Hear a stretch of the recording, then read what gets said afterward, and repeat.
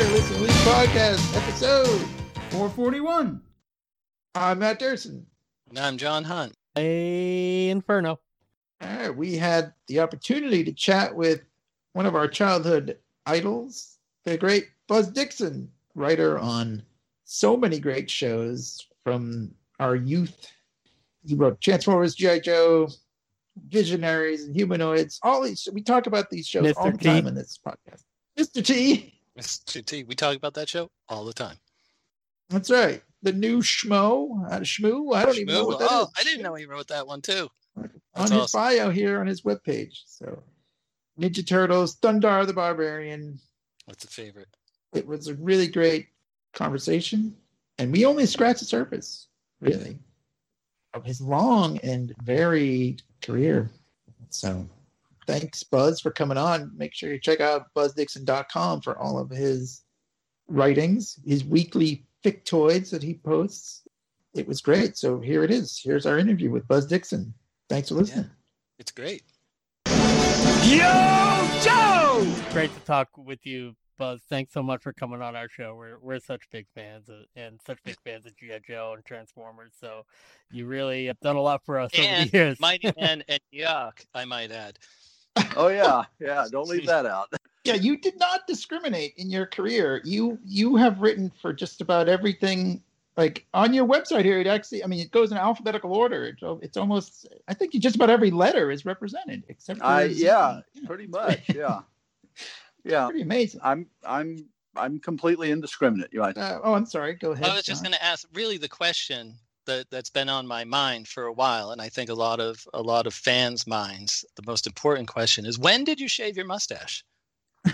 Oh, it was around 2000 or so. I got a driver's license, and I looked at the picture in the driver's license, and I said, all I need is a cocked derby hat over my head, and I'll look like an Irish pub brawler. And so I said, okay, the mustache has got to go now. And so it went. Well, that's, you can always, if you wanted to become an Irish pub brawler, you could always bring it back. I don't know. I think I'm past my Irish pub brawling stage.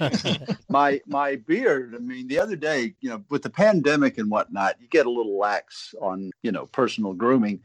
And I went like a week without shaving. And the other day I was looking in the mirror and I go, wow, I've really got a thick beard. But the problem is it's all white. You don't notice it until you're up close. Yeah. We can relate.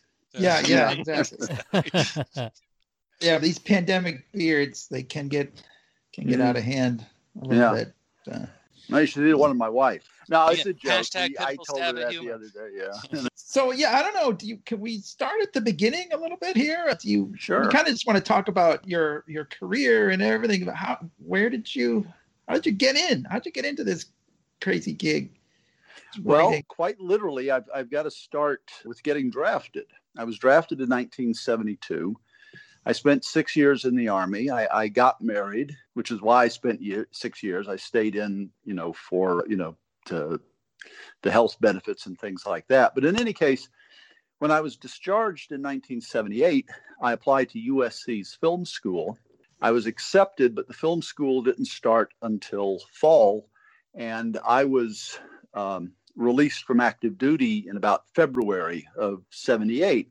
So I came to Los Angeles with my wife and 3-year-old daughter, and I was hoping to get a job in some aspect of the movie industry at one of the studios or someplace, just to get my feet wet, just to have a little bit of exposure before I go to film school. So I literally started at the top, Universal, worked my way down. I was looking for a job as a driver in the mail room, a gopher, something like that.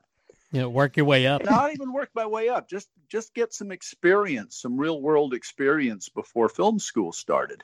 Wow. And I literally worked my way down to Filmation Studios. Filmation was about maybe 100 on the list of places that I was checking. I'm not exaggerating when I say this, by the way. I was hitting every single studio. Wow. In fact, before I hit Filmation, I went over to Samuel Z. Arkoff's office, and I didn't meet him, but I could hear him screaming obscenities in the phone. Yeah. So in any case, I get to Filmation Studios. And I bring my resume in to the receptionist, and I said, I'm looking for a job. And she says, well, in animation or in live action, because, Filmation did both kinds of shows. Well, I don't know anything about animation, of course. So I say, well, live action. And she says, wait a moment. And she takes my resume back. And when she comes out, she says, Arthur Nadel is our live action producer. And he would like to, he'd be happy to talk with you. You can go on back and you can speak with Arthur. So I go back. And Arthur, I got to say, he was a sweetheart. He was one of the kindest, gentlest men I've ever met. A really nice guy. But anyway, Arthur was in his office. And while I had no idea of the rhythm and flow of the animation business, I later found out I had come in the middle of what they call hiatus season. And hiatus season is a gap between the end of production on the previous season and the period where the studios, the networks rather, would start buying their new shows. And that could be, it could be up to 3 months, depending upon, the studio. And so Arthur's sitting back there with literally nothing to do. He's twiddling his thumbs. And, the receptionist comes in. There's a guy looking for work. And he goes, yeah, send him back. Anything to kill an afternoon. Well, I come back, I talk with Arthur. He asked me something about myself, and I explained, I had been in the Army, but before that I had been, involved in science fiction fandom. I was a newspaper editor and a journalist in the Army, and I had tried writing science fiction stories. And Arthur said, really? He said, I'd be happy to take a look at some if you'd like to bring them by. And you don't have to hit me over the head. So the next week I came back with a couple of the stories that I had written, and Arthur took them and he said, we've got this thing we're developing, and I'm not allowed to ask you to do any development work on it, because if I ask you, I have to pay you. But if you on your own were to want to develop a few ideas, I'd be happy to take a look at them. Well, again, you don't have to punch me over the head. So I go back, I dig my typewriter out. I mean, we literally had everything we owned packed in our car at that point. So we were, I was able to get my stories and my typewriter out of the car. So I get my typewriter. I write up about 6 or 8 ideas for this show. I bring them in the week after that to Arthur, and he says, thank you. And he says, I'll be in touch. What I didn't know was this. Arthur, when he read my short stories, had sent them to Lou Scheimer, who was one of the co-owners of Filmation Studios. He sent them to Lou by Federal Express because Lou was vacationing in Hawaii. And you've got to understand, in 1978, FedExing something overnight to Hawaii was like a really big deal. Probably really expensive. Yeah. So he FedExed my stories to Lou. And then when Lou came back, the premises that I had written for the show were sitting on his desk. And he called Arthur and said, Arthur, I don't know who we should hire. Should we hire the guy who wrote the short stories or the guy that wrote the premises? And Arthur said, it's the same guy. And Lou said, get him. And so Arthur calls up and says, would you like to write an episode of one of our shows? And well, again, you don't have to beat me over the head with it. That's a hell of a lot better than being in the mailroom, isn't it? Right. I was just going to drive around. So I write up this script. I'm trying to remember which show it was now. It may have been, it was for one of the shows that eventually was one of the segments that was eventually incorporated under the umbrella title Tarzan and the Super 7, but I can't remember exactly which segment it was. It was probably Freedom Force, if I remember correctly. But don't hold me to that, okay? In any case, I write this script. I bring it in. They accept it. And then they say, would you like to have a staff job here? Well, again, being paid to write cartoons, yeah, absolutely. I'll be happy to do that. And I was being paid enough that we were able to rent an apartment. We were able to, get our feet firmly planted in Los Angeles. And when the time came around to go to USC, I was thinking, well, I'm making a decent living right now writing cartoons. They want to keep me on through hiatus season to develop ideas for them. I'll just stay on another year and I'll go to USC's film school next year. Next year never came. I just kept getting work. And, I figured at the time, what's the point of interrupting, a winning streak? Right. Just keep working. Your Filmation sort of became your film school. It certainly did. I mean, I met a lot of people there that I interacted with and learned a lot from in the years to come. I was able to wander around the studio and talk to people and just see how the different jobs were done. One thing that worked really well for me, most writers didn't interact with the storyboard department very closely.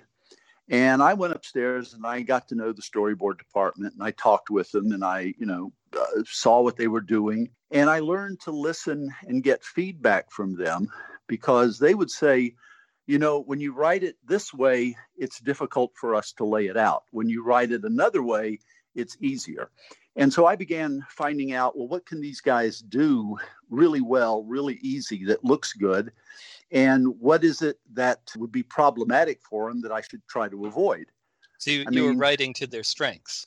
Exactly. I mean, I learned real early on, whatever you do, don't write a guy on horseback chasing a train around a curve in a mountain. They will come looking for you with baseball bats. Yeah.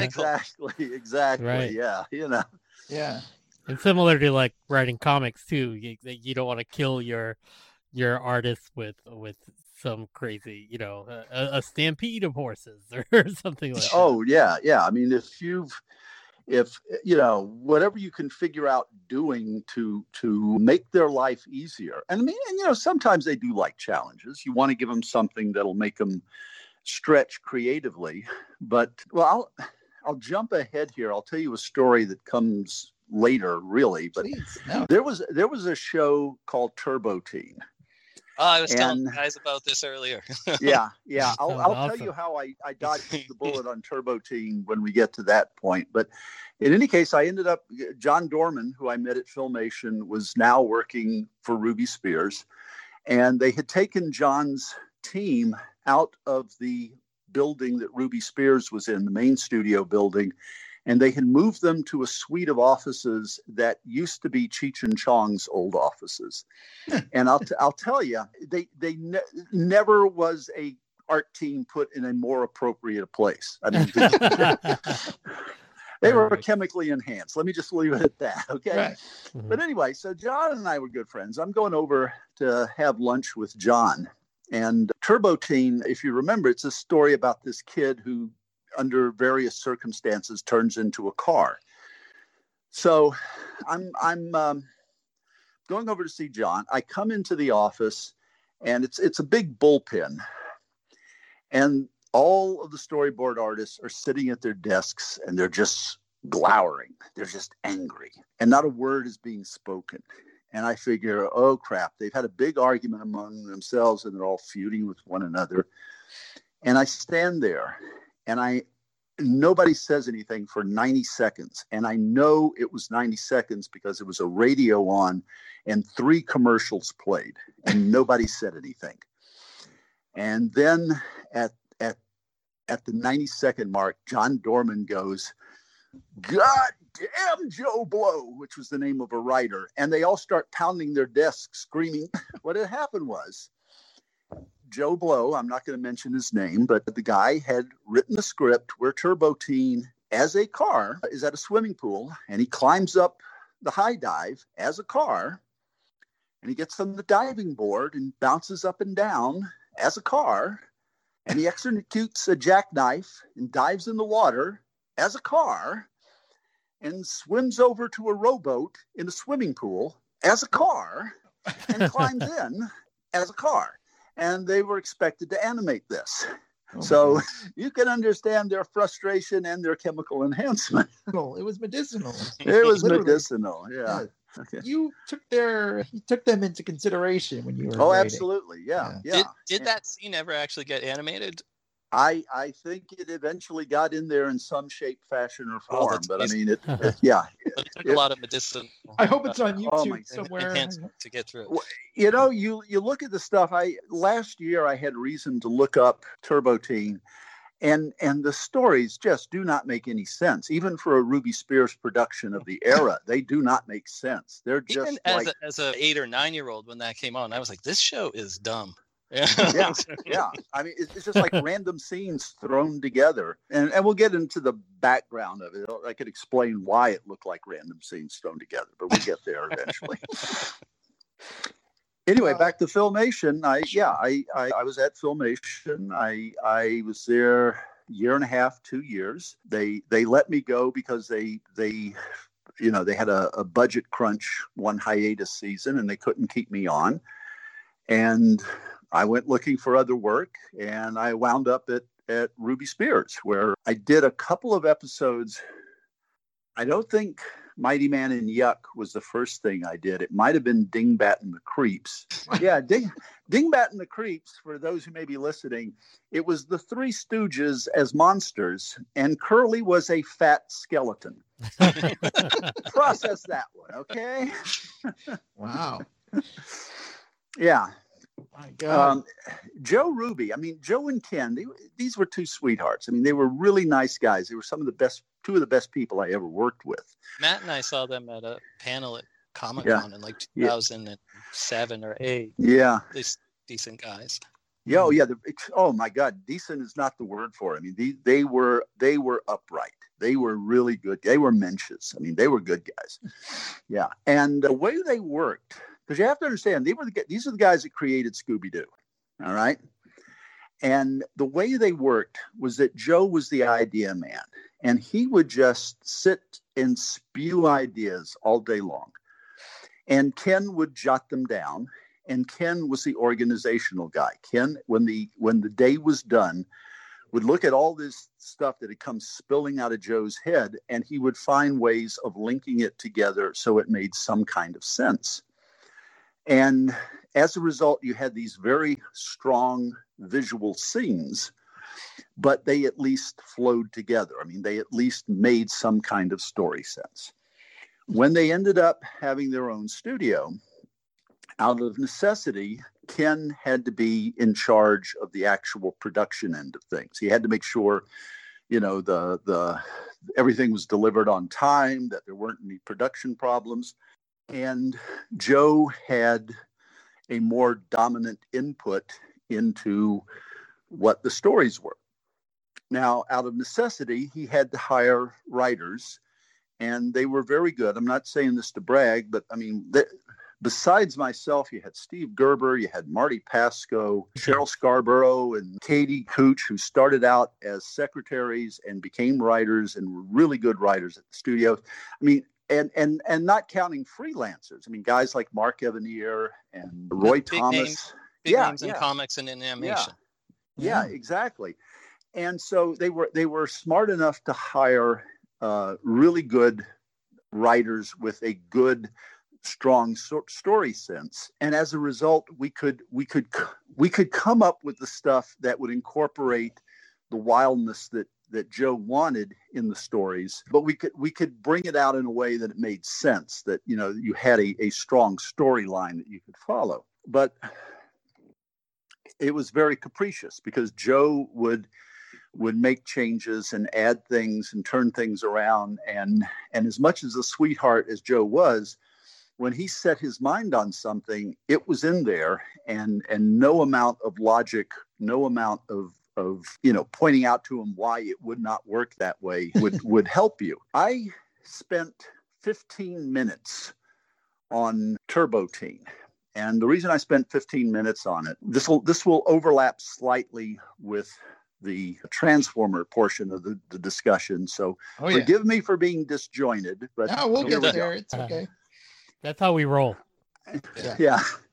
We had Flint Dille on a couple of months ago, and that was all over the place. So this seems much more linear in comparison. Exactly. Well, Flint was there too.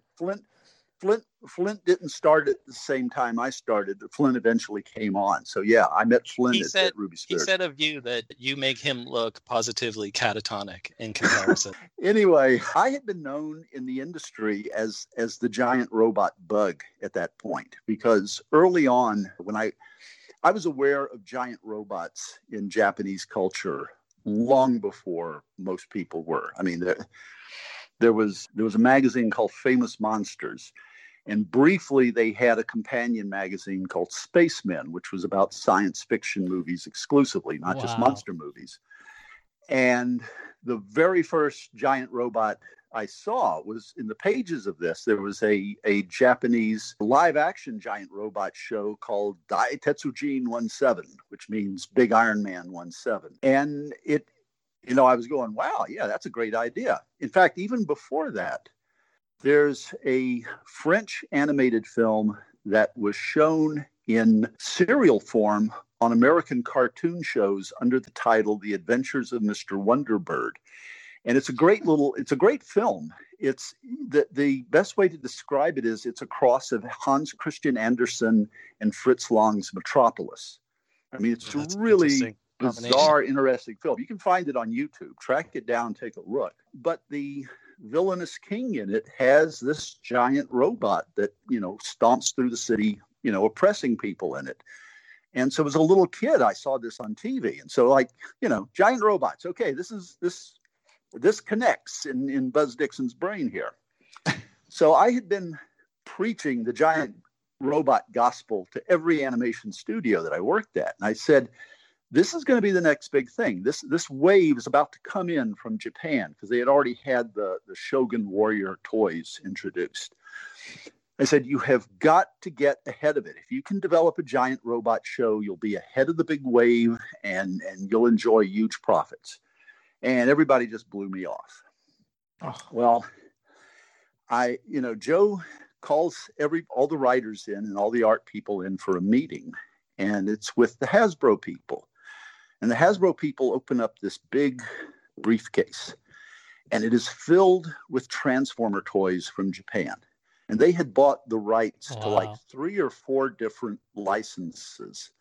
And what they were going to do was they were going to eliminate the human pilots in the vehicles, because by eliminating the human pilots, they can make the toys 20 to 30 cents cheaper in the United States. And they were going to make them autonomous robots. And they wanted to do a series they were going to call Transformers. And it was going to be giant transforming robots fighting one another. And I'm in the room just biting my lip, trying not to have an orgasm on the spot, And the moment they left, I go to Joe and I say, Joe, you have got to develop the show. You have got to sign on. Trust me, this is going to be huge. This is going to be great. It's going to be giant. And Joe goes, nah, I got a better idea. We're going to do a show about a teenage boy who turns into a car.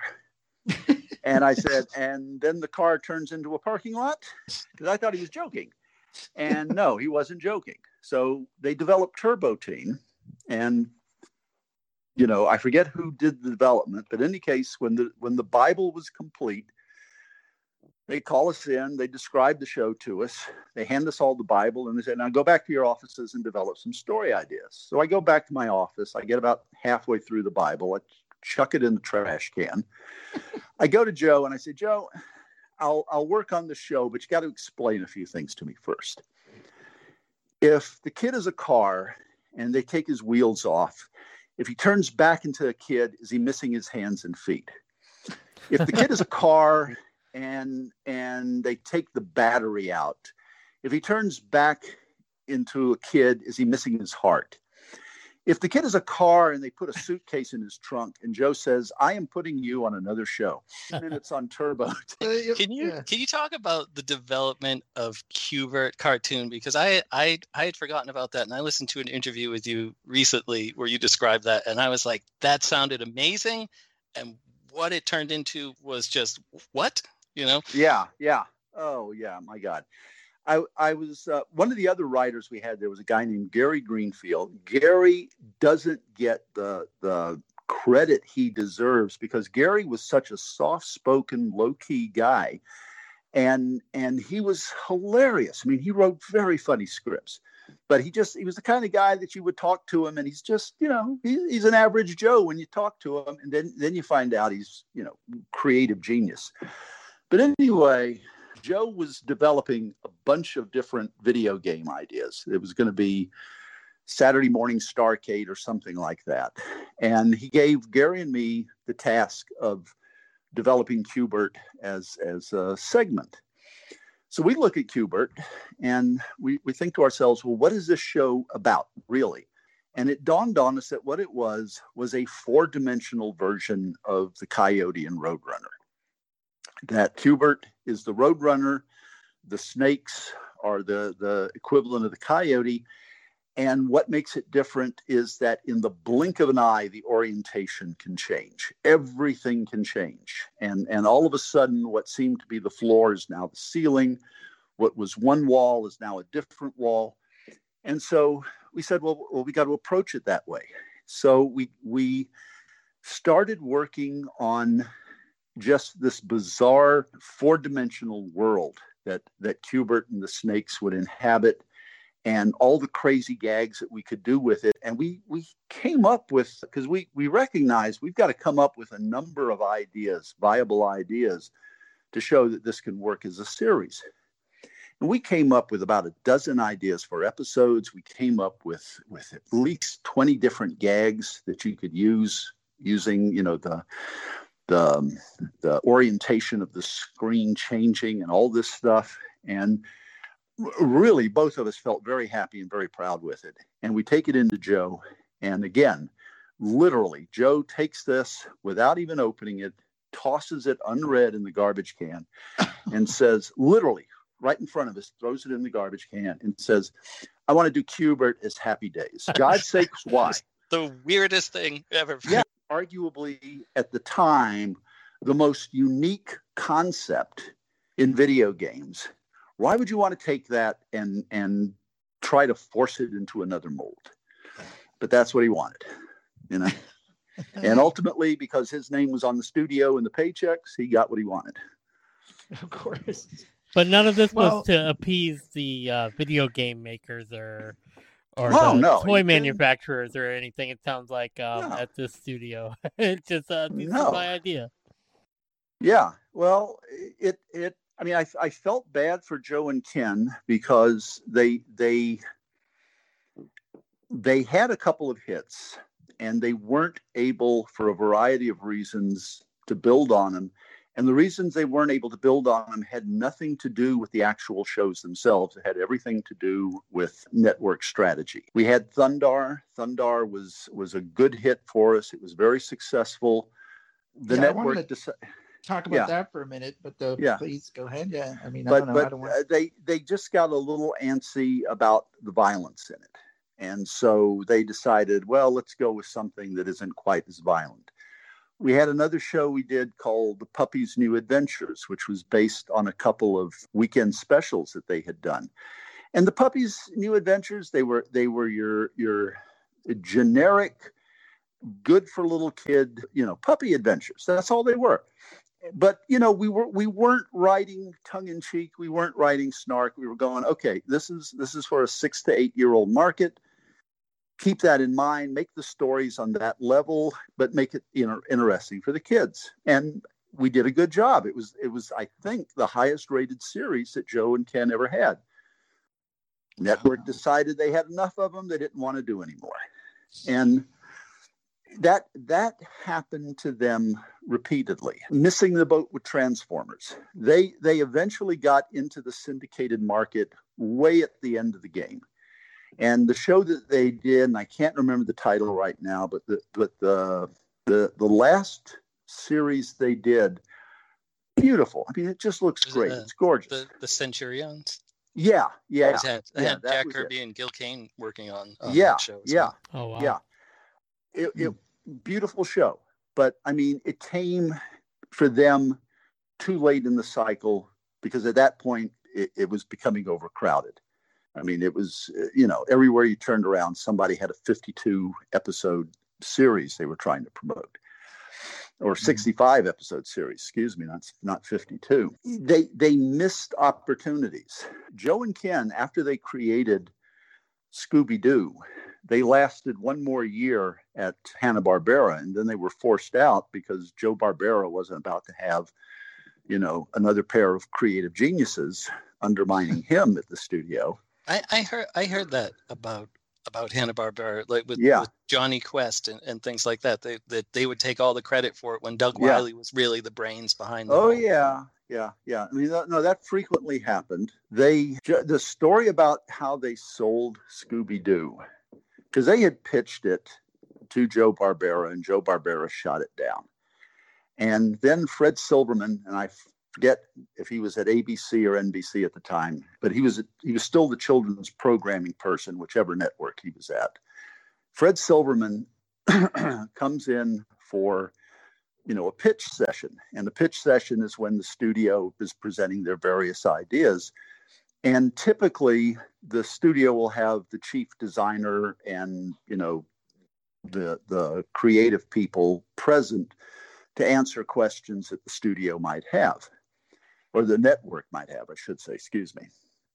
So Joe and Ken are in on this meeting because they're pitching a bunch of stuff. And what Joe Barbera would do would be to start with a stack of artwork at the end of the table. And he'd show the idea that he wants to sell the most first. And if the network passes, he flips it down to the next one. And he just keeps going until he finally gets to one that the network will buy. And then he stops, which is the smart thing to do. You don't want to undo a sale. Well, this time, Joe Barbera goes through and Silverman doesn't buy anything. He just rejects all the ideas, right off the bat. And Joe Barbera says, well, tell you what, give us a couple of weeks and we'll have some other ideas for you. And Silverman looks at Joe and Ken because he had, he knew who they were in the studio, in the hierarchy. And he said, what about you guys? Have you guys got any ideas? And Ken told me, he said, we knew at that moment our careers at H&B were over because, you're just not going to be allowed to have that kind of power, in the system. And so we just rolled the dice and we said, yeah, we've got this show. And they pitched what was later titled Scooby-Doo. They didn't pitch. I think they pitched it as the Mystery Machine, but it doesn't matter. They pitched what became Scooby-Doo, and Silverman goes, great, I'll take that. And so now Joe Barbera is over a barrel. He's just made a sale that he has no control over. He can't fire Joe and Ken because they're clearly the fair-haired boys on this project. Mm-hmm. But the next year, boom, they're out the door because, once they had the show locked in, they could get rid of them and they could replace them with other writers. So Joe and Ken were cut loose, and Silverman, who by this time, I can't remember where Silverman was, but essentially what happened was Joe and Ken were recruited to be troubleshooting story editors for primetime live action shows. And they were bounced around from show to show. Whenever a network would have a show that was in trouble, they'd plug Joe and Ken in. Joe and Ken would get it, would address whatever problems there were and try to get the show back on course. One of the shows that they were put on was the Planet of the Apes TV series. And the Planet of the Apes TV series, the problem that they had was that the producers of the TV show, their previous show had been Medical Center, okay, which is a big hospital drama. Mm-hmm. And it's like there's an inordinate number of Planet of the Apes episodes about monkeys with diseases, okay? And by coincidence. And yeah. And Joe and Ken are looking at it and say, no. These are apes. We got to do a lot of stuff with them. We got to have action. And they actually came up with an idea that would have been a precursor to Die Hard. And the idea was that they would find a skyscraper buried up to the top floor in muck and debris, but the skyscraper has a nuclear generator and can maintain itself. The inside is pristine, but the outside is buried under all this dirt and debris.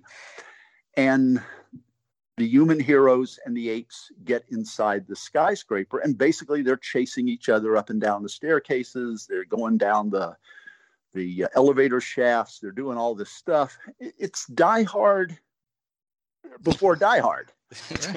Die Hard with primates. Exactly. Yeah. I mean, come on. Tell me you would not watch an episode. I'm already imagining how awesome. And the producers shot him down. They said, no. We don't want to do that. We don't want to do that. And well, that's why Planet of the Apes, the live action series, faded after one season. Diseases. Yeah. With diseases. So when Ken told me this later, when I was working for him, I'm listening to it and I'm going, Ken, you realize they were grooming you to be live action producers. They saw and liked what you guys did, and they wanted you to be doing it in live action on primetime. Why did you end up here? And he said, Joe and I just loved animation. We wanted to do animation. We didn't want to do primetime. And I kind of like smacked my forehead. I like animation too, but if somebody came and dangled producing live action TV, they wouldn't have to hit you over the head with a shovel. Exactly. Right. Yeah. So anyway, they chose animation. They willfully chose animation, and they gave it their best shot. I mean, they were conscientious. They worked hard, but events conspired against them. What can I say? Yeah. Well, I do. You touched on Thundarr the Barbarian really quick. I just want to admit, on your website, you have a post called Thundarr the Movie or How I Almost Created Kickstarter. Yeah. Which I found pretty interesting. Do you want to elaborate on? I'll start with that, and then I'll work back to the origins of how I got involved with Thundarr. However you want to do it. Well, basically, as the Saturday morning industry was drying up, because between syndication and sports television crowding them out, and the Reagan era FCC saying there no longer had to be dedicated blocks of children's programming, the opportunities to do Saturday morning animation dried up very, very quickly. And Joe and Ken were looking for any number of ideas that they could ride, into some other business. One of the ideas was to try to develop feature films that would be shown in theaters. Most of them were of a comedy nature. They developed one that was going to be really funny called Rip Off. And the concept was to just literally rip off every movie done the previous year. And just, like Burt Reynolds is, flying the Millennium Falcon. It was supposed to be a comedy, obviously. Like a Naked Gun and the joke was just mash up everything that had been done in the previous year. And you could do it every year then, because then every year you've got a brand new rip-off movie that, makes fun of the previous years. Exactly. Yeah. Exactly. Same idea, only for the entire, film, not just like we could use that now since they're not around anymore, right? Yeah. Try to develop that on our own. Yeah, right. So that was one idea, and the other one was to do a Thundarr movie. And I developed a outline for them that would have been the origin of Thundarr, how he and Ookla and Ariel, met roughly the way they meet. I mean, they're they both, Thundarr and Ookla have both been enslaved by Ariel's father, and they form an alliance to escape. Ariel also wants to get away from her father because she realizes he's bad news, and so she helps them escape, but they've got to help her. So it's a mashup. I mean, again, I was kind of anticipating the movie Solo, but it was that's also exactly kind of what I was just thinking about. Yeah. It was a mashup of Solo and basic Star Wars stuff. So, it was not that outrageous. And, we had a lot of Star Wars influence in Thundarr, the TV show. But in any case, we developed the idea and they couldn't get any traction on it. And I said to Ken, how much do we really need to raise to get this in production? And I forget what the figure was, but it was not an outrageous number. It was something like, I'm gonna draw a number out of a hat. If it wasn't this exactly, it was in the ballpark, $7 million, which even at that time was not an outrageous amount of money. And I said, well, is there any way we can raise the money for it? And he said, well, how? And I said, well, you got all these fans of the show. Tell the fans, if they'll buy the tickets in advance, we'll make the movie. And Ken laughs at me. And I said, no, really, seriously, do it. Just have like, it's a coupon, and they have them send in $5 and they get to see the movie for free when the movie comes out. And he says, yeah, how are you going to convince theaters to run the movie then? And I said, they will love this, because the $5 they're not spending to see the movie is $5 that are going to be spent at the concession stand. Yeah, that's how theaters make all the money anyway. So. Exactly. Yeah. I said, you can do this. And he thought about it, nah, it's not going to work. So I basically had the idea for Kickstarter, long before Kickstarter. Like 1983 or 4 or whatever. Yeah. Before I went to... I call it kickfunder.com. Yeah. Yeah. This would have been before I went to G.I. Joe. So yeah, 83, 84, somewhere around there. I mean... Well, good segue. Now maybe we can move on to G.I. Joe a little bit. Yeah. If you want to. I have a question about G.I. Joe. Now, your time in the military, you said, was spent in journalism and writing. How did just being in the military affect you writing these military characters when it came your way? Well, by that time, for a variety of reasons, the Ruby Spears writing staff had split to the four winds. No fault of Joe or Ken's, but a person who was in mid-level management managed to come in one day and just alienate every single writer in about the blink of an eye. And within 15 minutes, every writer was on the phone with their agent saying, get me a new gig. And they lost 80% of their writing staff within a 2-week time period because of this. Yeah.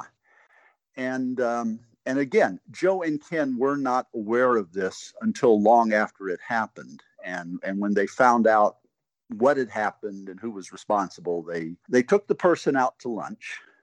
The person thought they were getting their contract renegotiated. And while they were out to lunch, they boxed up everything in the person's office, changed the locks, and for dessert, they told the person, by the way, you're fired. And, what the hell? So technically, they did renegotiate. But yeah, you don't destroy the creative staff at a studio and get to stay on. But anyway, so we had all kind of scattered, and Steve Gerber had wound up at Hasbro because Steve had worked with Marvel Comics. Hasbro was working with Marvel Comics, the comic books for G.I. Joe and Transformers. They had done a series of commercials for the comic books on TV. And I remember seeing the commercials and thinking, wow, if they could do an animated show that looks like this, it'll be a huge hit, Yeah. They were very cool commercials. Yeah. I remember those. Yeah. Now I have to explain something so you can understand the gestalt of the era. There had been in the 60s a show called Hot Wheels. And it was a good show, but the problem was it was pushing the Hot Wheels toys. And a parents group at the time complained to the FCC that it was just a half-hour commercial. The FCC looked at it, agreed, and they passed a ruling that said you could not do a toy-based show for kids. Man. The caveat was if you had something that had started as a non-toy item, as a comic book, as a novel, as a movie, and then became a toy, then you could base your show on that, but you couldn't start with a toy. Loopholes. Okay? Yeah, loopholes. Well, the first one, it will not surprise you in the slightest to know Hanna-Barbera was the first ones to exploit this loophole. Because Hanna-Barbera, they saw the Smurf trinkets were everywhere at this time. They were hugely popular. And they were wondering, wow, is there any way we can make a show out of this? How can we dodge the FCC ruling? And somebody pointed out to him, well, it's based on a Belgian comic book. Oh, really? So they put the Smurfs into production, And sure enough, the FCC comes calling and says, "Hey, you can't do that. It's a toy." And they said, "Oh, no. Look, we're basing it not on the toys, but on the original Belgian comic book, yeah, which has never been translated, never been translated or published in the United States at this point." And the FCC goes, "Well, okay," and they checked off on it. Well, at this point, the FCC, at this point, the people who own the Strawberry Shortcake licensing line, they start making the Strawberry Shortcake specials. And again, the FCC says, you can't do that because they're based on toys. And they said, no. It was a line of printed greeting cards. Really stretched. And they go, yeah, okay, all right, fine. Printed greeting cards count. And so they were able to do their shows. Well, at this point, Mattel calls up DC and says, "We want to commission a comic book from you about a character called He-Man. We don't care what's in it because we're only going to fund it for 3 issues, but we need to have it out before we announce the toy." And okay, DC does this. It bears no resemblance other than the title. But that was all they needed. Hasbro figures out, well, we better have a comic book before we actually drop these toys into production. And so they make a deal with Marvel to do Transformers and G.I. Joe comic books that supposedly the series are based on. So by the time all this works its way through, the writing staff at Ruby Spears is scattered to the winds, but several of them have wound up at Hasbro, including, as I said, Steve Gerber, because Steve Gerber's connection to Marvel made him more acceptable to Hasbro. And Steve and I were friends. We had met at Ruby Spears and became very good friends. So I was not one of the first round of writers that they approved to write for the show. They had a kind of quiet, cattle call. And they had selected the writers that they wanted to work on the show. And I found out about it after they had already booked everybody that they wanted to have on the show. Steve said, second season, maybe we can work you in as a freelancer. And I said, all right. He said, but would you mind taking a look at a couple of the episodes and a couple of the scripts and just giving us some feedback? Well, if you remember the original miniseries that Ron Friedman wrote, and Ron is a great writer, but military accuracy is not his specialty. Okay, he's good with character, he's good with dialogue, and basically in his show, he's got tanks being cut in half by jet airplanes that swoop down and slice them with their wingtips and all kinds of stuff like this. He's got sergeants giving orders to colonels and all sorts of things. Wasn't he in the military too, though? He was, yeah. But he just kind of. I guess he just didn't pay attention when he was there. Yeah, he started giving orders to people, and Yeah, right. In any case, or maybe it was just a fresher memory in my mind at that point because it was like, it hadn't even been 10 years previously for me. But in any case, he, I looked at the stuff that Steve sent me, and I gave him some feedback, and I basically pointed out they're not acting the way that people in the military act. There's a certain rhythm and protocol to the way you do things. And none of these characters are acting like they're in a military unit. They're just, a bunch of guys running around yelling stuff and suddenly jumping on vehicles. And so Steve thanked me, and he contacted Hasbro and said, look, Buzz was in the Army for 6 years. He knows a little bit about this kind of stuff, the protocol. Larry Hama was in the military for several years, so he's writing the Joe books with a much stronger eye to the military. We ought to bring Buzz on at the very least as a consultant to, make sure that we don't go too far afield. And they said, well, there's no room in the budget for a consultant, but I guess we could afford another writer. So I ended up coming on board as one of the writers. Awesome. And I was really functioning from the very beginning as an unofficial assistant story editor, just basically making sure nobody went too far afield. And as they became more confident in what I was doing, I ended up becoming an official assistant story editor. And then, of course, I was story editing the entire second season of the show.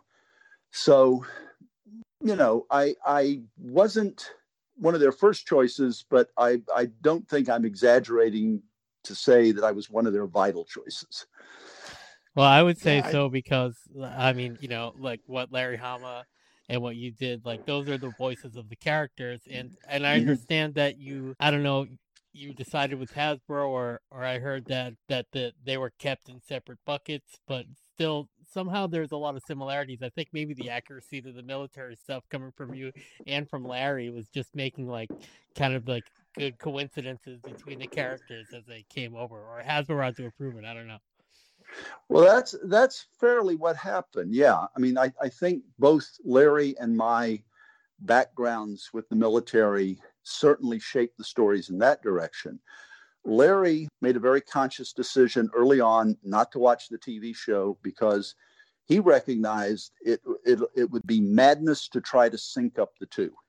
Right. The way you have to look at it is you've got two parallel universes where G.I. Joe and Cobra are fighting. And Larry's is one parallel universe, and we're the other parallel universe. Conversely, we had the same reaction. Larry's a great writer. I mean, Larry and I are friends. He's just a tremendous writer. But we recognized what Larry can do in a comic book, we can't do in the show. And conversely, if Larry had to pull his punches the way in the comics that we did in the show, it would have negatively affected the stories he was trying to tell. So we basically said, good for Larry, let him keep writing the way he wants to do it. We're going to keep doing it the way that we're doing it, and never the twain shall meet. And it's not we're better, they're better.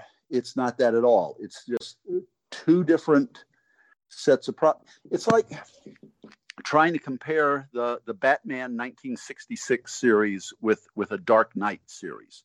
Same character, two different approaches. Okay.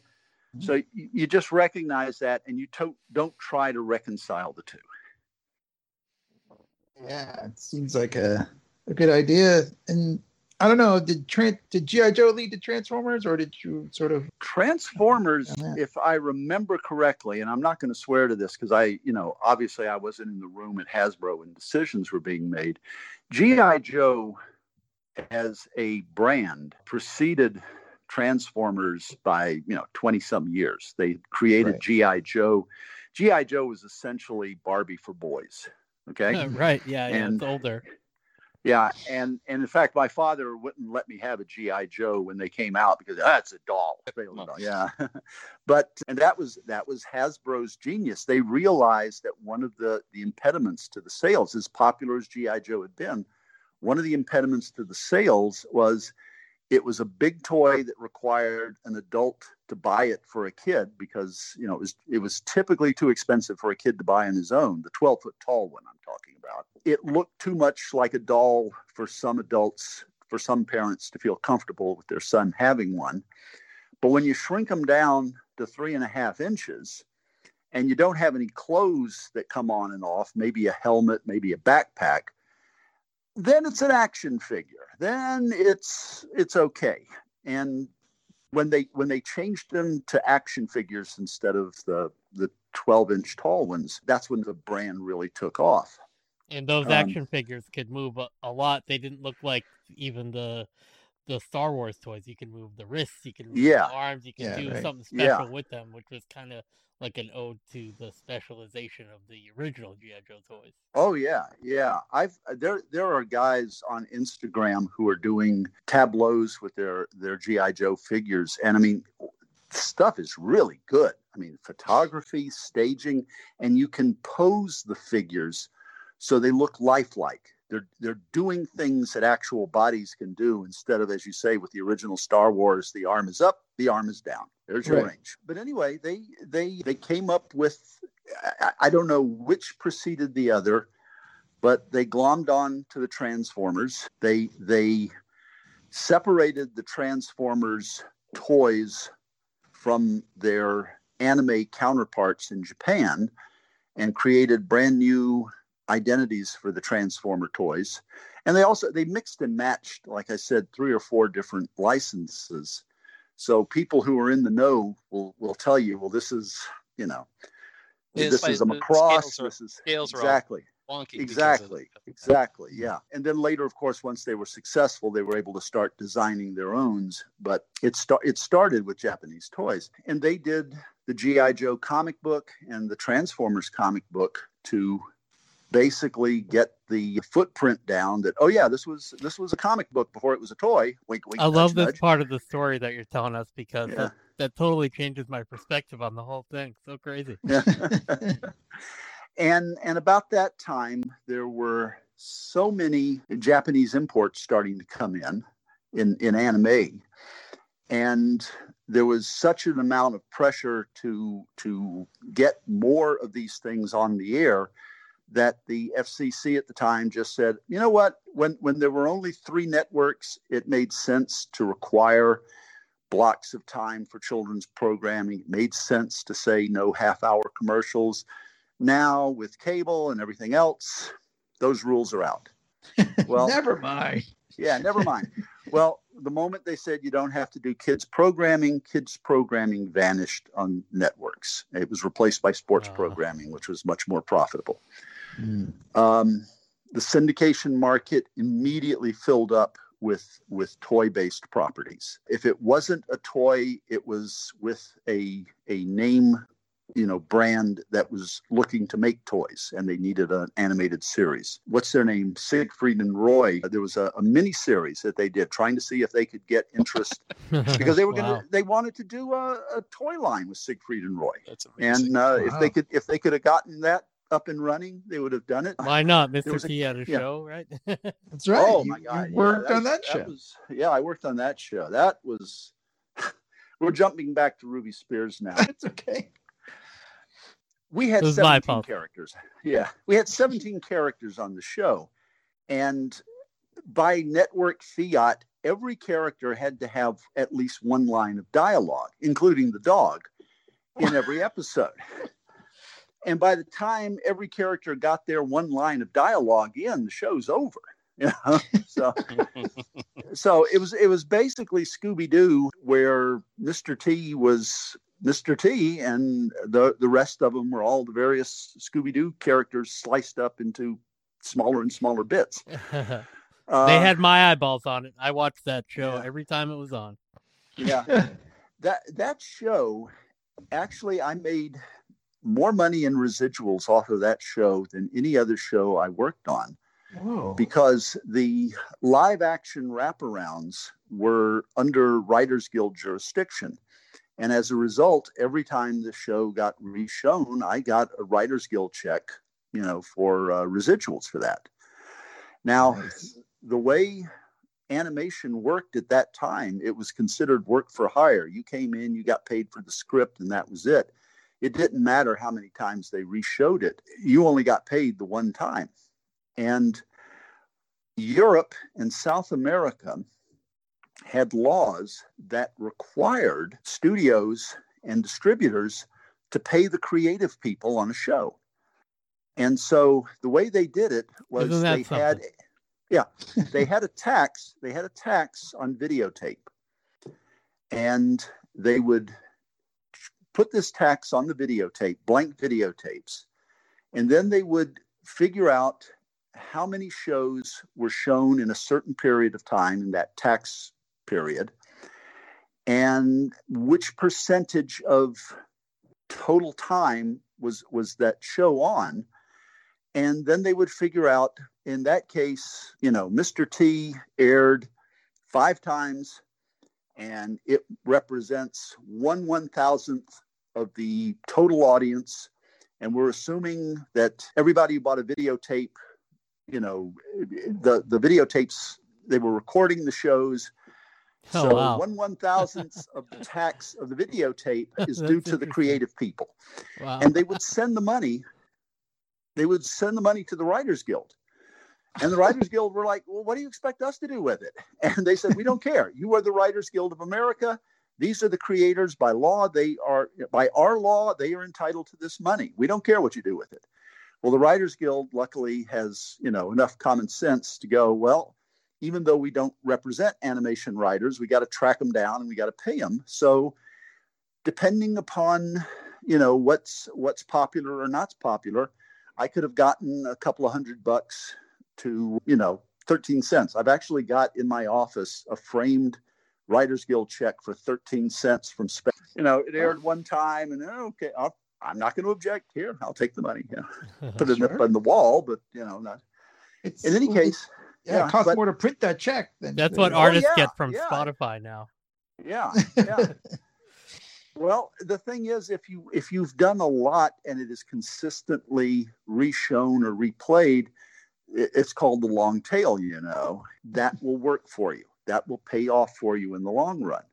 But that also requires a lot of material. You've got to be constantly generating stuff. Anyway, the Writers Guild, the live action portion of Mr. T was covered by the Writers Guild because it involved, an actual actor, not a cartoon character. And we were paid Writers Guild rates for like 3 minutes of live action. And then every time the show was reshown, we got Writers Guild residual rates. So I ended up making twice as much money off of the 3 minutes of live action than I did for the entire animated portion. Hey, whatever works. Exactly. Yeah. That's great. Yeah. What a great system. Yeah. So, if I can go back to run quick, because I was talking about how you're credited with 3 Transformers episodes, and one of them I kind of just want to touch, the Carnage in C minor. It's got to be the most bizarre episode of the whole series. Well, I don't know. Are you into music? Where did the inspiration for that even come from? Well, it comes from a thing I developed for animation that never got anywhere. As I told you, in hiatus season, if they could keep the creative staff around, they would just send the creative staff to just generate ideas, and basically it was to keep them busy. They weren't really interested in any ideas that we cooked up at that time. And my first hiatus season at Filmation, I came up with this idea called Disco Dinosaur, which gives you an idea of just how old, The idea would be that it was a dinosaur that was a Tyrannosaurus that was a DJ and was playing music, but would also have a guitar that if he hit a certain note, the note would come out and it would do something. So, the idea was that, if you needed to, blast a hole in a wall to escape or something like that, twang, you hit the note and, blast a hole in the wall. And so that was the idea that I came up with. And, Lou Scheimer, God bless him, just, yeah, right, Buzz, get out of here. It went into this big stockpile of unused Filmation ideas. I mean, just literally they had reams and reams of ideas that had been developed and no human eye ever saw them except the person who typed them. But anyway, that was the origin of it. And I'm pretty sure the set of circumstances was something along the line of, we need another script next week. Has anybody got an idea? And I said, hey, how about this? And they said, fine, write it up. And I apparently had enough time at that moment to knock out a script fairly quickly, and so I did. I really wish you had incorporated the dinosaur with a guitar into it. It would have made it just amazing. Next season we could have done it, but you grab whatever you can grab. We did another one, the one with the big game hunter. Yeah, and I had pitched a series to CBS that actually went briefly into development, and then they didn't follow through on it. It was going to be called Dinosaur Hunters. And the concept was that a base had been set up in prehistoric times just before the impact of the asteroid that wiped out all life on Earth. And it is set up in the area where the asteroid is going to hit, because that way they know all life in that area gets wiped out. So they're not affecting history by capturing dinosaurs there and transporting them into the future. They're basically populating an animal park in the future with dinosaurs by traveling back in time.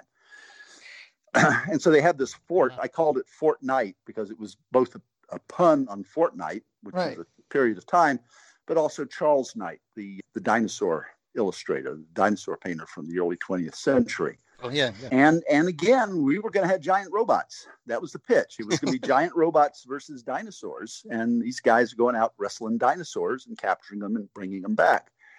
Well, one of the stories that I wanted to do was about a big game hunter who didn't want to capture a dinosaur. He wanted to shoot one. And the it's like, no, we're not here to kill. We're here to preserve life.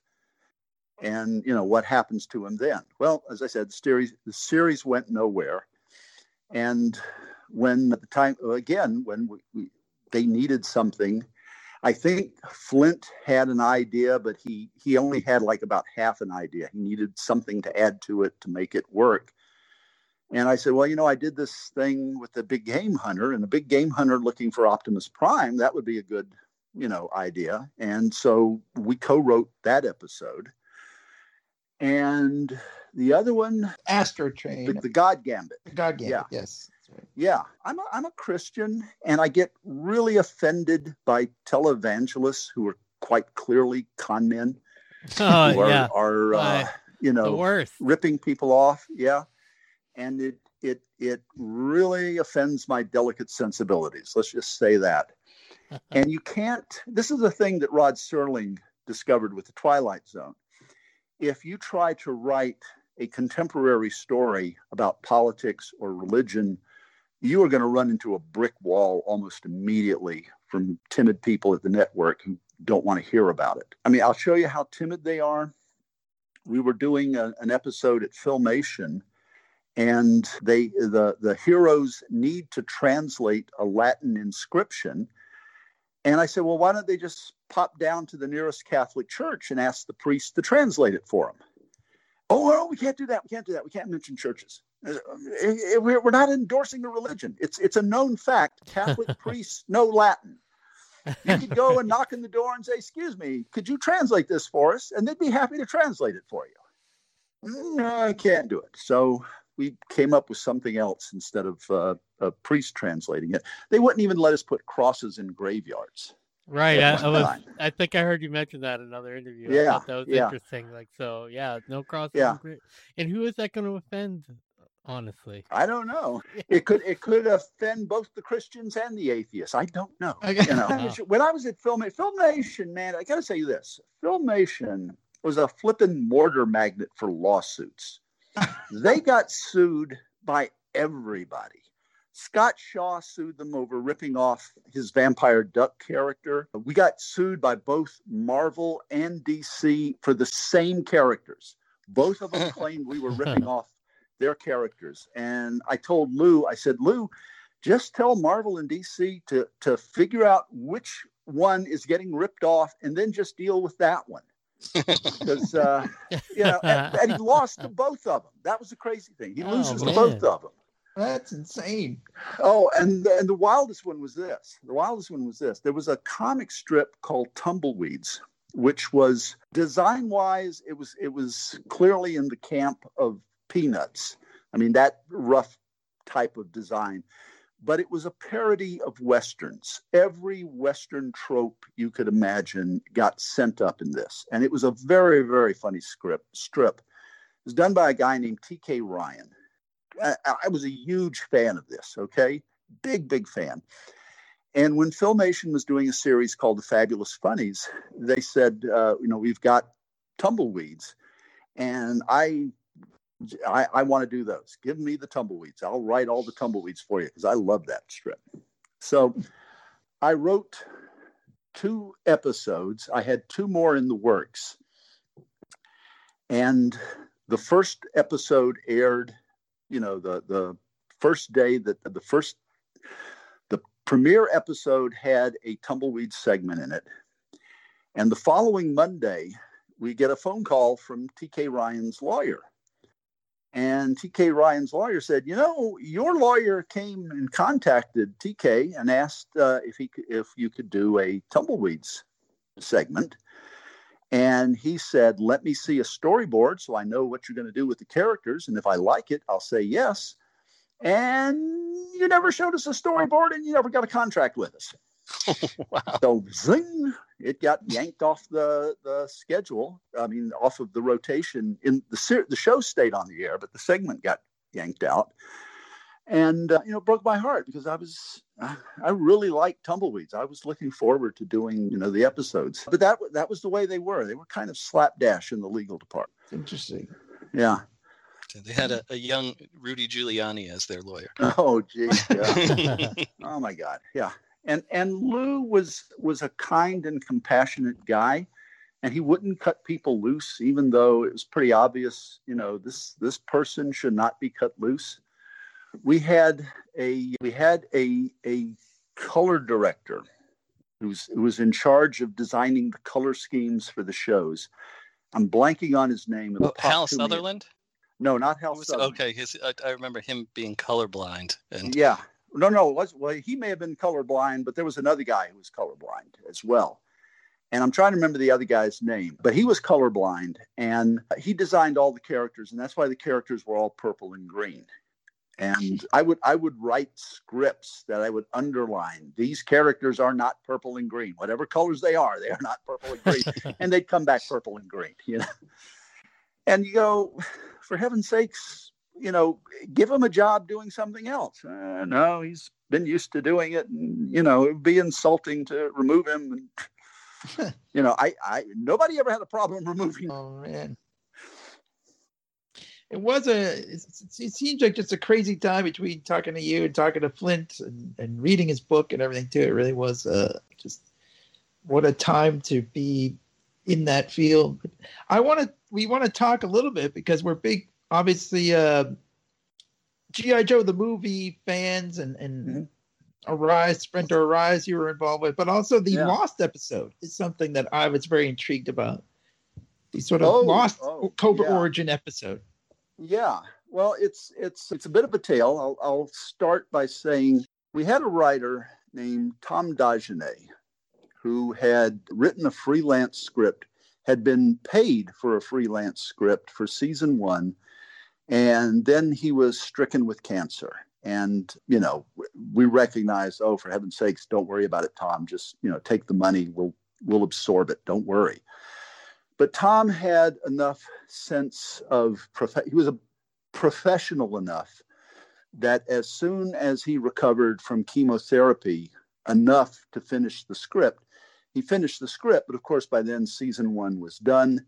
We were starting season 2, and he came in, brave guy. He came in. I'm not being facetious when I said he looked like death warmed over. But he came in and delivered the script. And, I thanked him. I said, yeah, we'll put it in the hopper. We'll do it as a second season episode. A couple of weeks later, he passed away because, it was just the cancer was too much for him.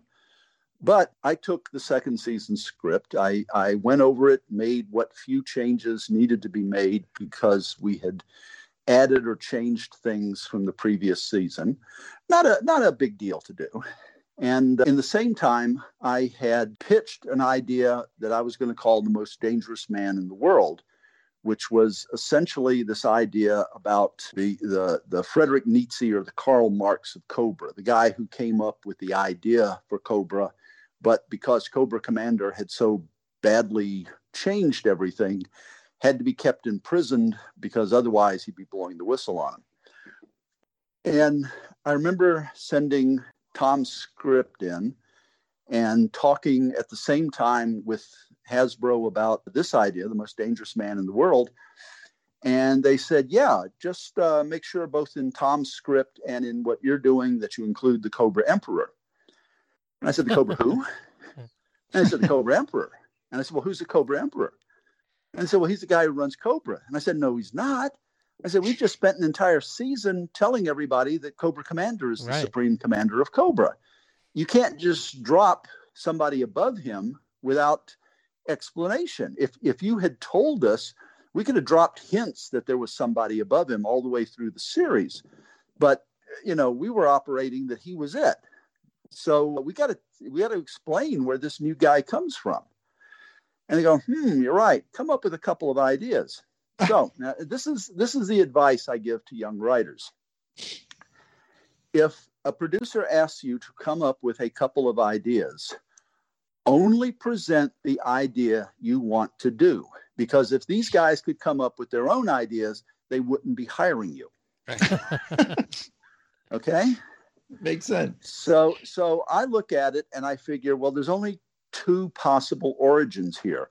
He is either raised up from within Cobra, a choice Cobra makes to replace Cobra Commander, or conversely, he has been hidden in the background all this time, and his existence, while known to Cobra Commander, has been hidden from the rest of Cobra. So I pitched two ideas, and the one that I liked and the one that I wanted to do was Arise Serpentor Arise, where basically they decide they're going to make the supreme leader by getting the DNA of every great military leader in the past, putting them together and, creating this super warrior. And that's how Larry's thing was too, right? Like, or I don't know if that seemed like a crossover moment then. That he was like doing that in the comic book too to introduce Serpentor. I think they indicated to him that was one of the paths that I was exploring. Interesting. And I don't know if they told him to do that, or if he thought, yeah, that's a good idea, I might as well do it. But in any case, I'm fairly certain. I'm not gonna argue. If anybody can prove that Larry came up with it first, I'll be happy to give credit. But I think I came up with it. But anyway, it doesn't matter. I presented two. The other one was that there is a hidden group somewhere that has been secretly funding Cobra all this time, and they are ticked off that Cobra Commander has bungled things, and they want to replace him. So I send this off to Hasbro, and they contact me and said, yeah, I would love it. Go ahead and do it. And I said, which one? And they said, both. Oh, man. So that puts the torpedo into the most dangerous man in the world idea, because even though I had written an outline at that point, if there is going to be a secret organization behind it all, you don't have room for a Cobra philosopher that, comes up with the original idea. So the most dangerous man in the world got pushed aside. Rise Serpentor Arise became the miniseries that introduces Serpentor. And at the same time this was going on, Ron Friedman had turned in a script for G.I. Joe the movie. They had passed on it. They sent the script to me and said, we're going to fly you to New York, and we want to talk with you about what do you think can be done to fix the script. And I literally read the script on the airplane en route to New York. And when we had the meeting, I said, I'm going to be honest with you, I would just at this point chuck the whole thing and start afresh. And they said, well, we were thinking that too. The only thing that they kept was Nemesis Enforcer, the winged guy. They liked him. Yeah, he's a good character. So, I mean, no begrudging to Ron here. Okay. It just, the show, Ron had created the original Gestalt with the original miniseries. He was still working, I think, from that mindset, and had not realized how far afield we had gone from it by the time, because Ron's a busy guy. He doesn't have time to sit around and watch cartoons all day. Okay. He didn't realize how far afield we had gone from his original idea.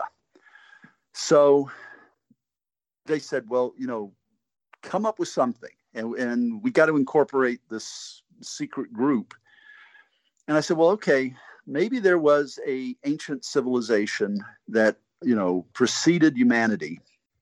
And as humanity started covering the planet, they retreated into hiding. And now humanity, there's too much of us, and they've sent Cobra into the world to conquer humanity. And since Cobra has failed to conquer humanity, the next step is going to be to eliminate humanity by releasing these spores. And I had a lot of influence from various science fiction backgrounds. I mean, Larry Niven had created this concept called booster trees in his known universe stories. And a booster tree is essentially a plant that this alien species has cast the seeds around the galaxy. And it's a plant that grows up into a solid fuel rocket booster. So if you're trapped on a planet and you need to get off, you just cut down a bunch of these trees, strap them to your spaceship, and you're in orbit. There were ideas like that. I think Heinlein in Starship Troopers alluded to the fact that the things they were fighting did not use technological weapons. They used biological weapons.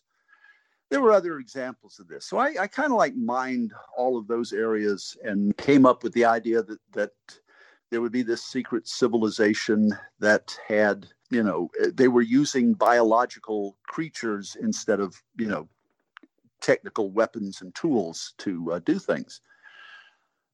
I remember we were discussing where this civilization could be hidden. And there was some reason why it couldn't be Antarctica. I think somebody had just done something set in Antarctica.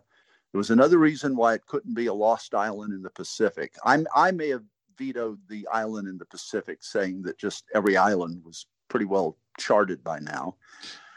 And the only place we could think of was, I said, possibly in the Himalayas, you could have a fake dome glacier, a fake glacier covering this civilization underneath.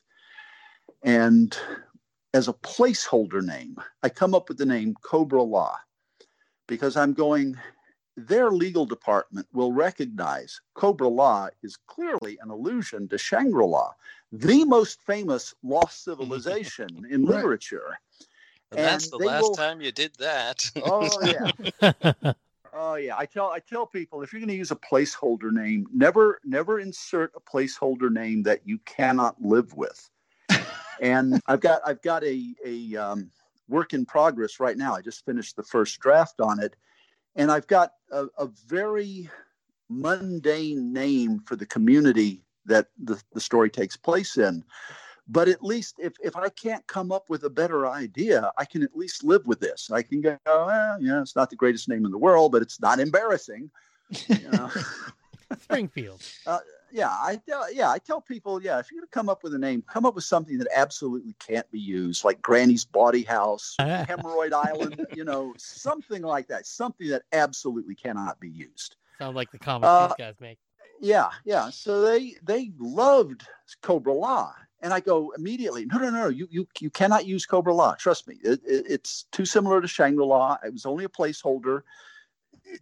Give me some time. I'll think of something. No, we love it. And so they go with it. And to compound matters, okay, this is before we have cast any characters, okay?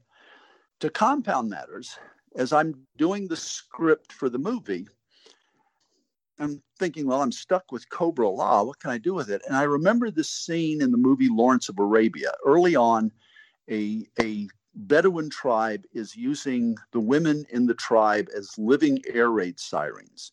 They are standing on the top of a mountain. They're keeping their eyes peeled for Turkish Air Force bombers coming at the tribe. And the moment they see the bombers on the way, they turn around and they have this incredibly high-pitched trilling sound that they make that can be heard for miles. And I thought, okay, that's what we can do with Cobra-La. We make it this incredibly high-pitched trill, Cobra, and it's supposed to be just piercing. and it becomes the battle cry. But they cast Dick Gautier as Serpentor. Dick Gautier, great actor, okay? I mean, really wonderful talent. Perfect for the job as Serpentor, not perfect for Cobra. Unintentionally funny scenes in a movie. 8 octaves too low. And we're in the recording session, and he does it, and I go, whoa, stop. Don't do that. I said, give me 5 minutes, and I'll give you a better battle cry. Please, just give me 5 minutes. Nah, we like it. It's great. We'll go with it. Oh, jeez. Oh, yeah. And then they were it's out of your hands at that point, right? Yeah. They were going to now what they had done. If you've watched the show enough, if you're familiar enough with the show, they cycled characters and vehicles out and introduced new ones. From season to season. And typically, we just wouldn't mention that a certain character was no longer being used. But on occasion, we would do something like, I think Sparks, who was the original Camo guy, Sparks pops up as a civilian in in season 2, who is contacted as a consultant for some technical problem. And we did that just to show that there was some kind of continuity going on.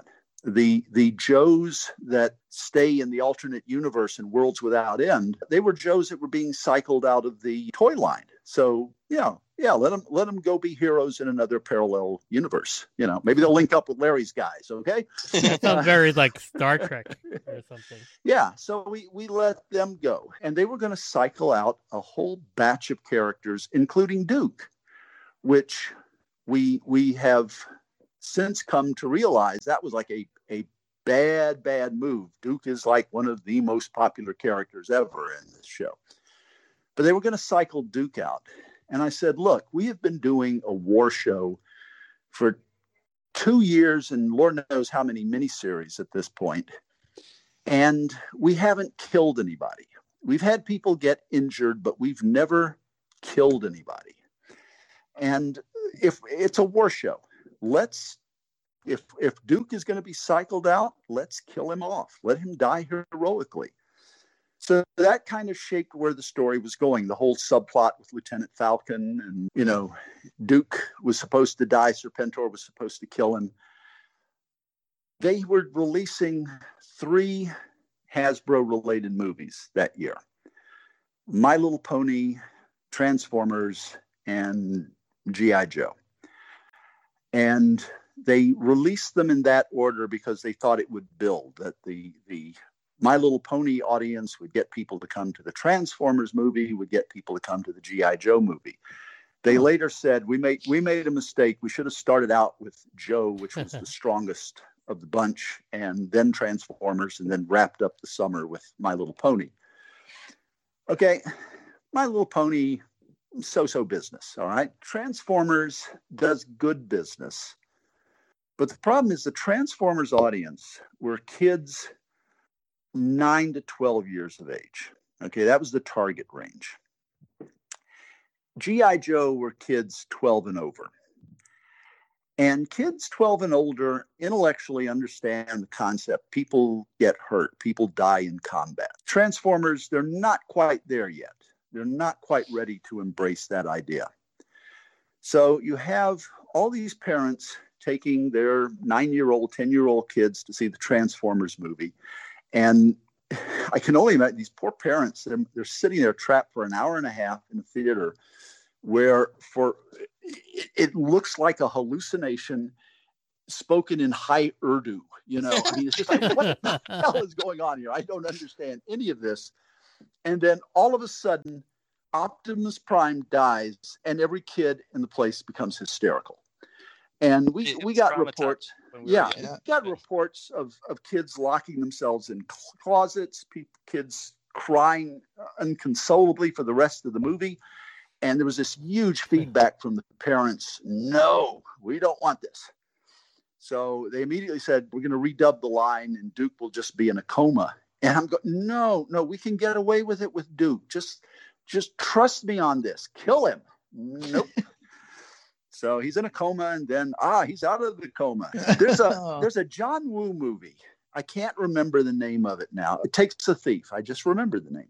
There's a John Woo movie where Chow Yun-fat and I forget the other 2 co-stars. They're a trio of thieves, and it's a romantic triangle. 1 gal, 2 guys, and they're a trio of art thieves who are stealing fabulous treasures all over the world. And it ends with a typical John Woo shootout where Chow Yun-fat is like riddled with like 180, bullets. And a lot of birds and doves are flying. Yeah. But he's completely bullet riddled. And the other 2 members of the romantic triangle hold his dying body. And, he basically blesses them and tells them, be together and be happy. And then he dies. And test audiences hated that. And the producers told Woo, you've got to put a happy ending on it. And Woo said, you want a happy ending? I'll give you a happy ending. Reshoots the ending where just as Chow Yun-fat is about to die, one of the other characters says, but if you die, who will babysit our children? And then they jump ahead several years in the future where Cho Yun-fat in an apron is chasing around an apartment full of little kids. And there's just like slapstick comedy for a couple of minutes to show that he survived and he became a babysitter. And it's just like, all right, you want your happy ending? Here's your happy ending. I got your happy ending right. So this was your version of Duke came out of his coma. Yeah. I didn't write that line. I'm not sorry. write that line. They stuck it in on me, and it's just, geez. Yeah, I killed that son of a bitch deader than you can kill anybody. Would it have been worse if you had a character say, "Oh shit, what are we gonna do now?" Like they did in Transformers the movie, or what's? Well, see, that was the thing that I told them at the time. I said, death to a robot doesn't mean the same thing as death to a human being. You can crush a robot. You can run a steamroller over him. You can chop him into little tiny bits like they did at the end of Iron Giant, and you can always put him back together. You can always fix him, repair him. You can't do that with a living thing. And, just let it go, let him die. Anyway, and they also admitted they made a mistake in trying to introduce new characters. And this, for anybody who's doing a movie based on a TV show, the audience doesn't want to see new characters. The audience wants to see their old favorites doing stuff. Okay? Don't try to introduce major new characters. Just focus on the old characters. And that was one of the negative feedback we got on all three movies, in fact, that, we spent too much time with characters that nobody knew and at that moment cared about because they had paid their money to see the little ponies they loved or the Transformers they loved doing stuff that they wanted to see, not some other characters they didn't know about. Yeah, and then when they killed Rainbow Pony in My Little Ponies, the parents just went through the roof. Yeah. Well, they released the My Little Pony movie first. It did not do well. The Transformer movie was released and it had this big blowback. And Dino De Laurentiis, who was the distributor, had promised we would have 3 matinee shows on Saturdays and 2 matinee shows on Sundays. And instead, all he was able to deliver was 2 matinees on Saturdays and 1 matinee on Sunday. And Hasbro, just at that point backed out of the agreement. And G.I. Joe, the movie, was shown theatrically only twice. It was shown once at San Diego Comic-Con as a sneak preview. And it was shown once a couple of years ago at the Egyptian, the American Cinematheque. They did a special anniversary double feature of the Transformer movie and G.I. Joe, the movie. And I have to say, for a long time, I felt very uncomfortable about G.I. Joe, the movie. But when I saw it in a theater filled with fans who were there wanting to see it, the stuff that I used to cringe at a lot, I could bear with now. And the good stuff, I think, turned out pretty well. So I am no longer cringing. In the theater. Wow. I think I would go see that double feature for sure. I'd pay a lot of, anything. Because the movie, I stumbled across that at a video store when they first released it. I was like, I didn't even know this was a thing until. Yeah. Crazy. Yeah. Wow. I wanted to ask you, we don't want to keep you forever. We've already had you on for a long time. Just wanted to ask you a little bit about your relationship with Sergeant Slaughter. Oh, yeah. Oh, Sarge is a cool guy. This is my second mustache question of the day. Yeah, you can't tell us apart in those old photos, can you? No, Sarge is a cool guy. His real name is Bob Remus. And he became interested in professional wrestling 5 to 10 years before he became Sergeant Slaughter. And he was a generic heel. He wrestled under the name Bob Slaughter for a long time. And he was basically going around from town to town getting beat up by the local hero. And, that's the journeyman stuff that you have to do when you're starting out as a wrestler. He got involved in what was then the WWF. I think it's the WWE now. He got involved in what was then the WWF. And they created this persona for him of Sergeant Slaughter. And you have to understand, this was at a time when Americans were very down on the military. We had just lost the Vietnam War. People were really sour on the military experience, very negative feelings about it. And they created Sergeant Slaughter to be the mean drill sergeant that everybody hated. And he was one of their biggest and best villains. And I don't know if you've ever seen it, but they gave him one of the greatest heel to hero turns anybody ever got in professional wrestling.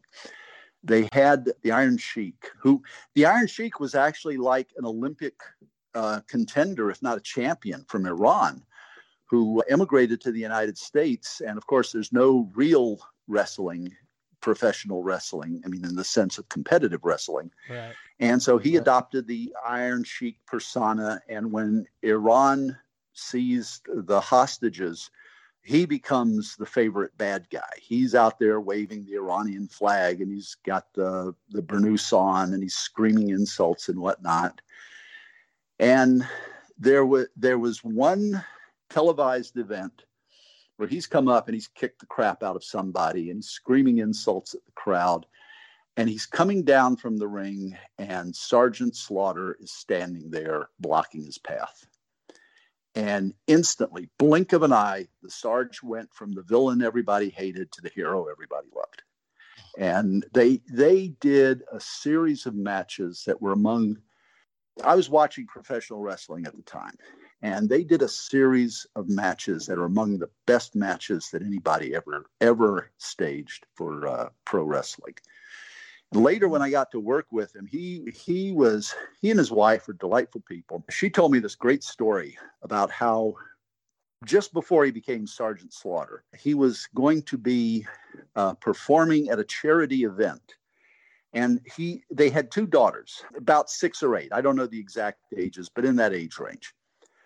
And the daughters were always asking Mom, he says, where does Daddy go every weekend? And he comes back all beat up. And they kind of recognized, well, we got to explain Daddy's a professional wrestler. And so he was going to wrestle in a local charity event. And because it was going to be a charity event, it wasn't going to be as bloody as you know, one of the pro shows, yeah. You know. So they're like, okay, well, this will be it. We'll take them in. We'll explain. It's all play acting. Nobody's getting hurt. Well, they go to the event, and the older girl freaks out. That's her daddy up there getting hit repeatedly and slammed onto the mat. And she's freaking out. And the mother realizes, I got to get her out of here, grabs her and is going up the aisle and realizes she doesn't have the 6-year-old with her. And she turns to see where the 6-year-old is. And the 6-year-old is jumping up and down in her chair, screaming. Oh, classic.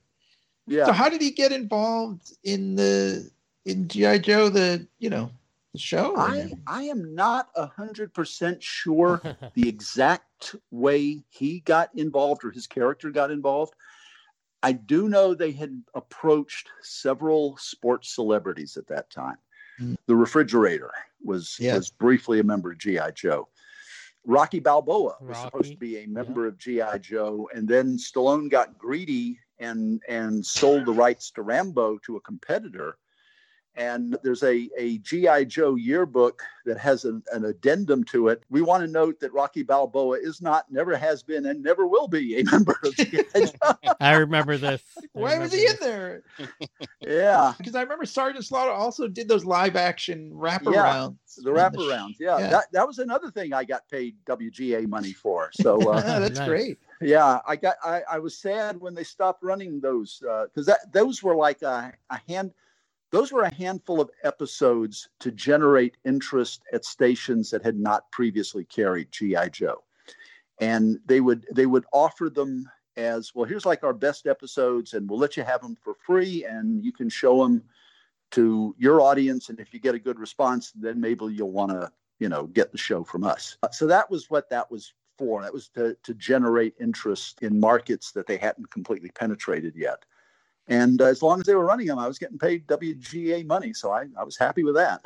I feel bad for any kid that wasn't glued to the TV from 3 to 4 like I was watching G.I. Joe and Transformers Power Hour. Yeah. Well, I remember though, in like during the Gulf War, they made Sergeant Slaughter into a bad guy again, and like an Iraqi sympathizer and stuff, and that was like, that was kind of heartbreaking. I was like, wait a minute. Yeah, they did weird stuff. I mean, I finally gave up on it. They had a talk show. Remember that? They had a 2-hour talk show that they did. That was just, It was basically no wrestling, just the guys coming out in character. It was like a Johnny Carson kind of. Yeah. I remember watching that and I was amused by it. And then they did a segment where I can't remember if it was George the Animal Schultz or if it was Andre the Giant, where they were reprogramming his brain. And they obviously had just a metal colander with wires attached to it. And it was point, George the Animal. You're right. Yeah. At that point, I'm looking at it and I go, I'm a firm believer in what I call embrace the absurdity.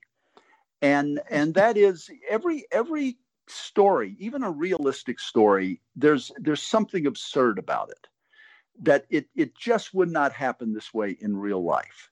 And what you have to do is you just have to recognize that and say, okay, we're going to roll with it. This is what this story is. And we're just going to pretend that this thing that obviously could not happen can happen. G.I. Joe, I mean, it's obvious. You're not going to be moving massive armies around in the blink of an eye. You're not going to be having explosions and cave-ins and all this without killing a lot of people. We'll just roll with it. Professional wrestling, up to that point, I'm going, okay, I'm willing to suspend my disbelief. I'm willing to suspend that there are these super partisan guys who these crazy characters who really believe and feel and act this way. For the duration of the match, I will suspend my disbelief. When they made that turn, that was like the moment I'm going, okay, now you've lost me. Now you have gone the step too far. Mind you, if you had started out at that level, I would have gone, okay, all right, fine. I accept this. I accept you've got, these guys that you can control their brains and you can do this and that and the other things, but you have to start at that level. It's kind of like the analogy of jumping the shark, which is a literal thing. Happy Days ran out of ideas. And one of the ideas was, well, let's have Fonzie jump a shark tank. Yep. Yeah, and then when you guys did Q*bert, I was like, oh my God. Yeah. Q*bert jumps the snake, or I guess. Oh, well, I mean, it got even worse than that. There was a animated show that Ruby Spears did the production on it, but Hanna-Barbera got the credit for it. That was basically, there was Laverne and Shirley in space with a pig, and Laverne and Shirley in the army with a pig. And then there was Happy Days in space with a dog or something. Yeah, and Mork and Mindy. We were doing Mork and Mindy, and I remember thinking, well, we got the best end of the deal, because Mork and Mindy, you got Robin Williams, you have in animation the ability to do off the wall stuff. We can actually make a Mork and Mindy animated show work. It's not going to look, we're not jumping the shark like the Laverne and Shirley and the Happy Days in space are jumping the shark. Right. And the editor that we had on it, I had written the script, and I had the Mork character giving an RRR pun, because if you remember the show, he would do RRR a lot. Yeah. And he made R&R puns in the show. How would you like a little R&R? RRR, that kind of thing. And I wrote this script, and he changed it to onk, onk, onk. And I said, no, it's not onk, it's R. It is very clearly an R sound. They're making jokes about it being an R sound. No, it's an onk sound. And I said, no, trust me, just watch a couple of episodes. It is an R sound. And he insisted on doing it his way. And Robin Williams was contractually obliged to do the voice because of the contract he signed to do Mork and Mindy. And he read the first couple of scripts, and he told Joe and Ken, he said, you send me all the scripts when they're ready to be recorded. I will record them in my home, and I will send you the tapes, and that's it. I will have nothing else to do with this show. And he literally recorded his voice tracks laying flat on his back in his bedroom in a cassette recorder. Oh my God. Yeah. And no direction, no nothing. He just read the stuff, read through them as quickly as he could. Not, he made sure he said the lines correctly, but he read them through and he sent them in, and nothing else to do with the show. Wow. I'm sure the quality was excellent. Oh yeah. Jeez. It's so difficult to do onk jokes yeah. too. Yeah.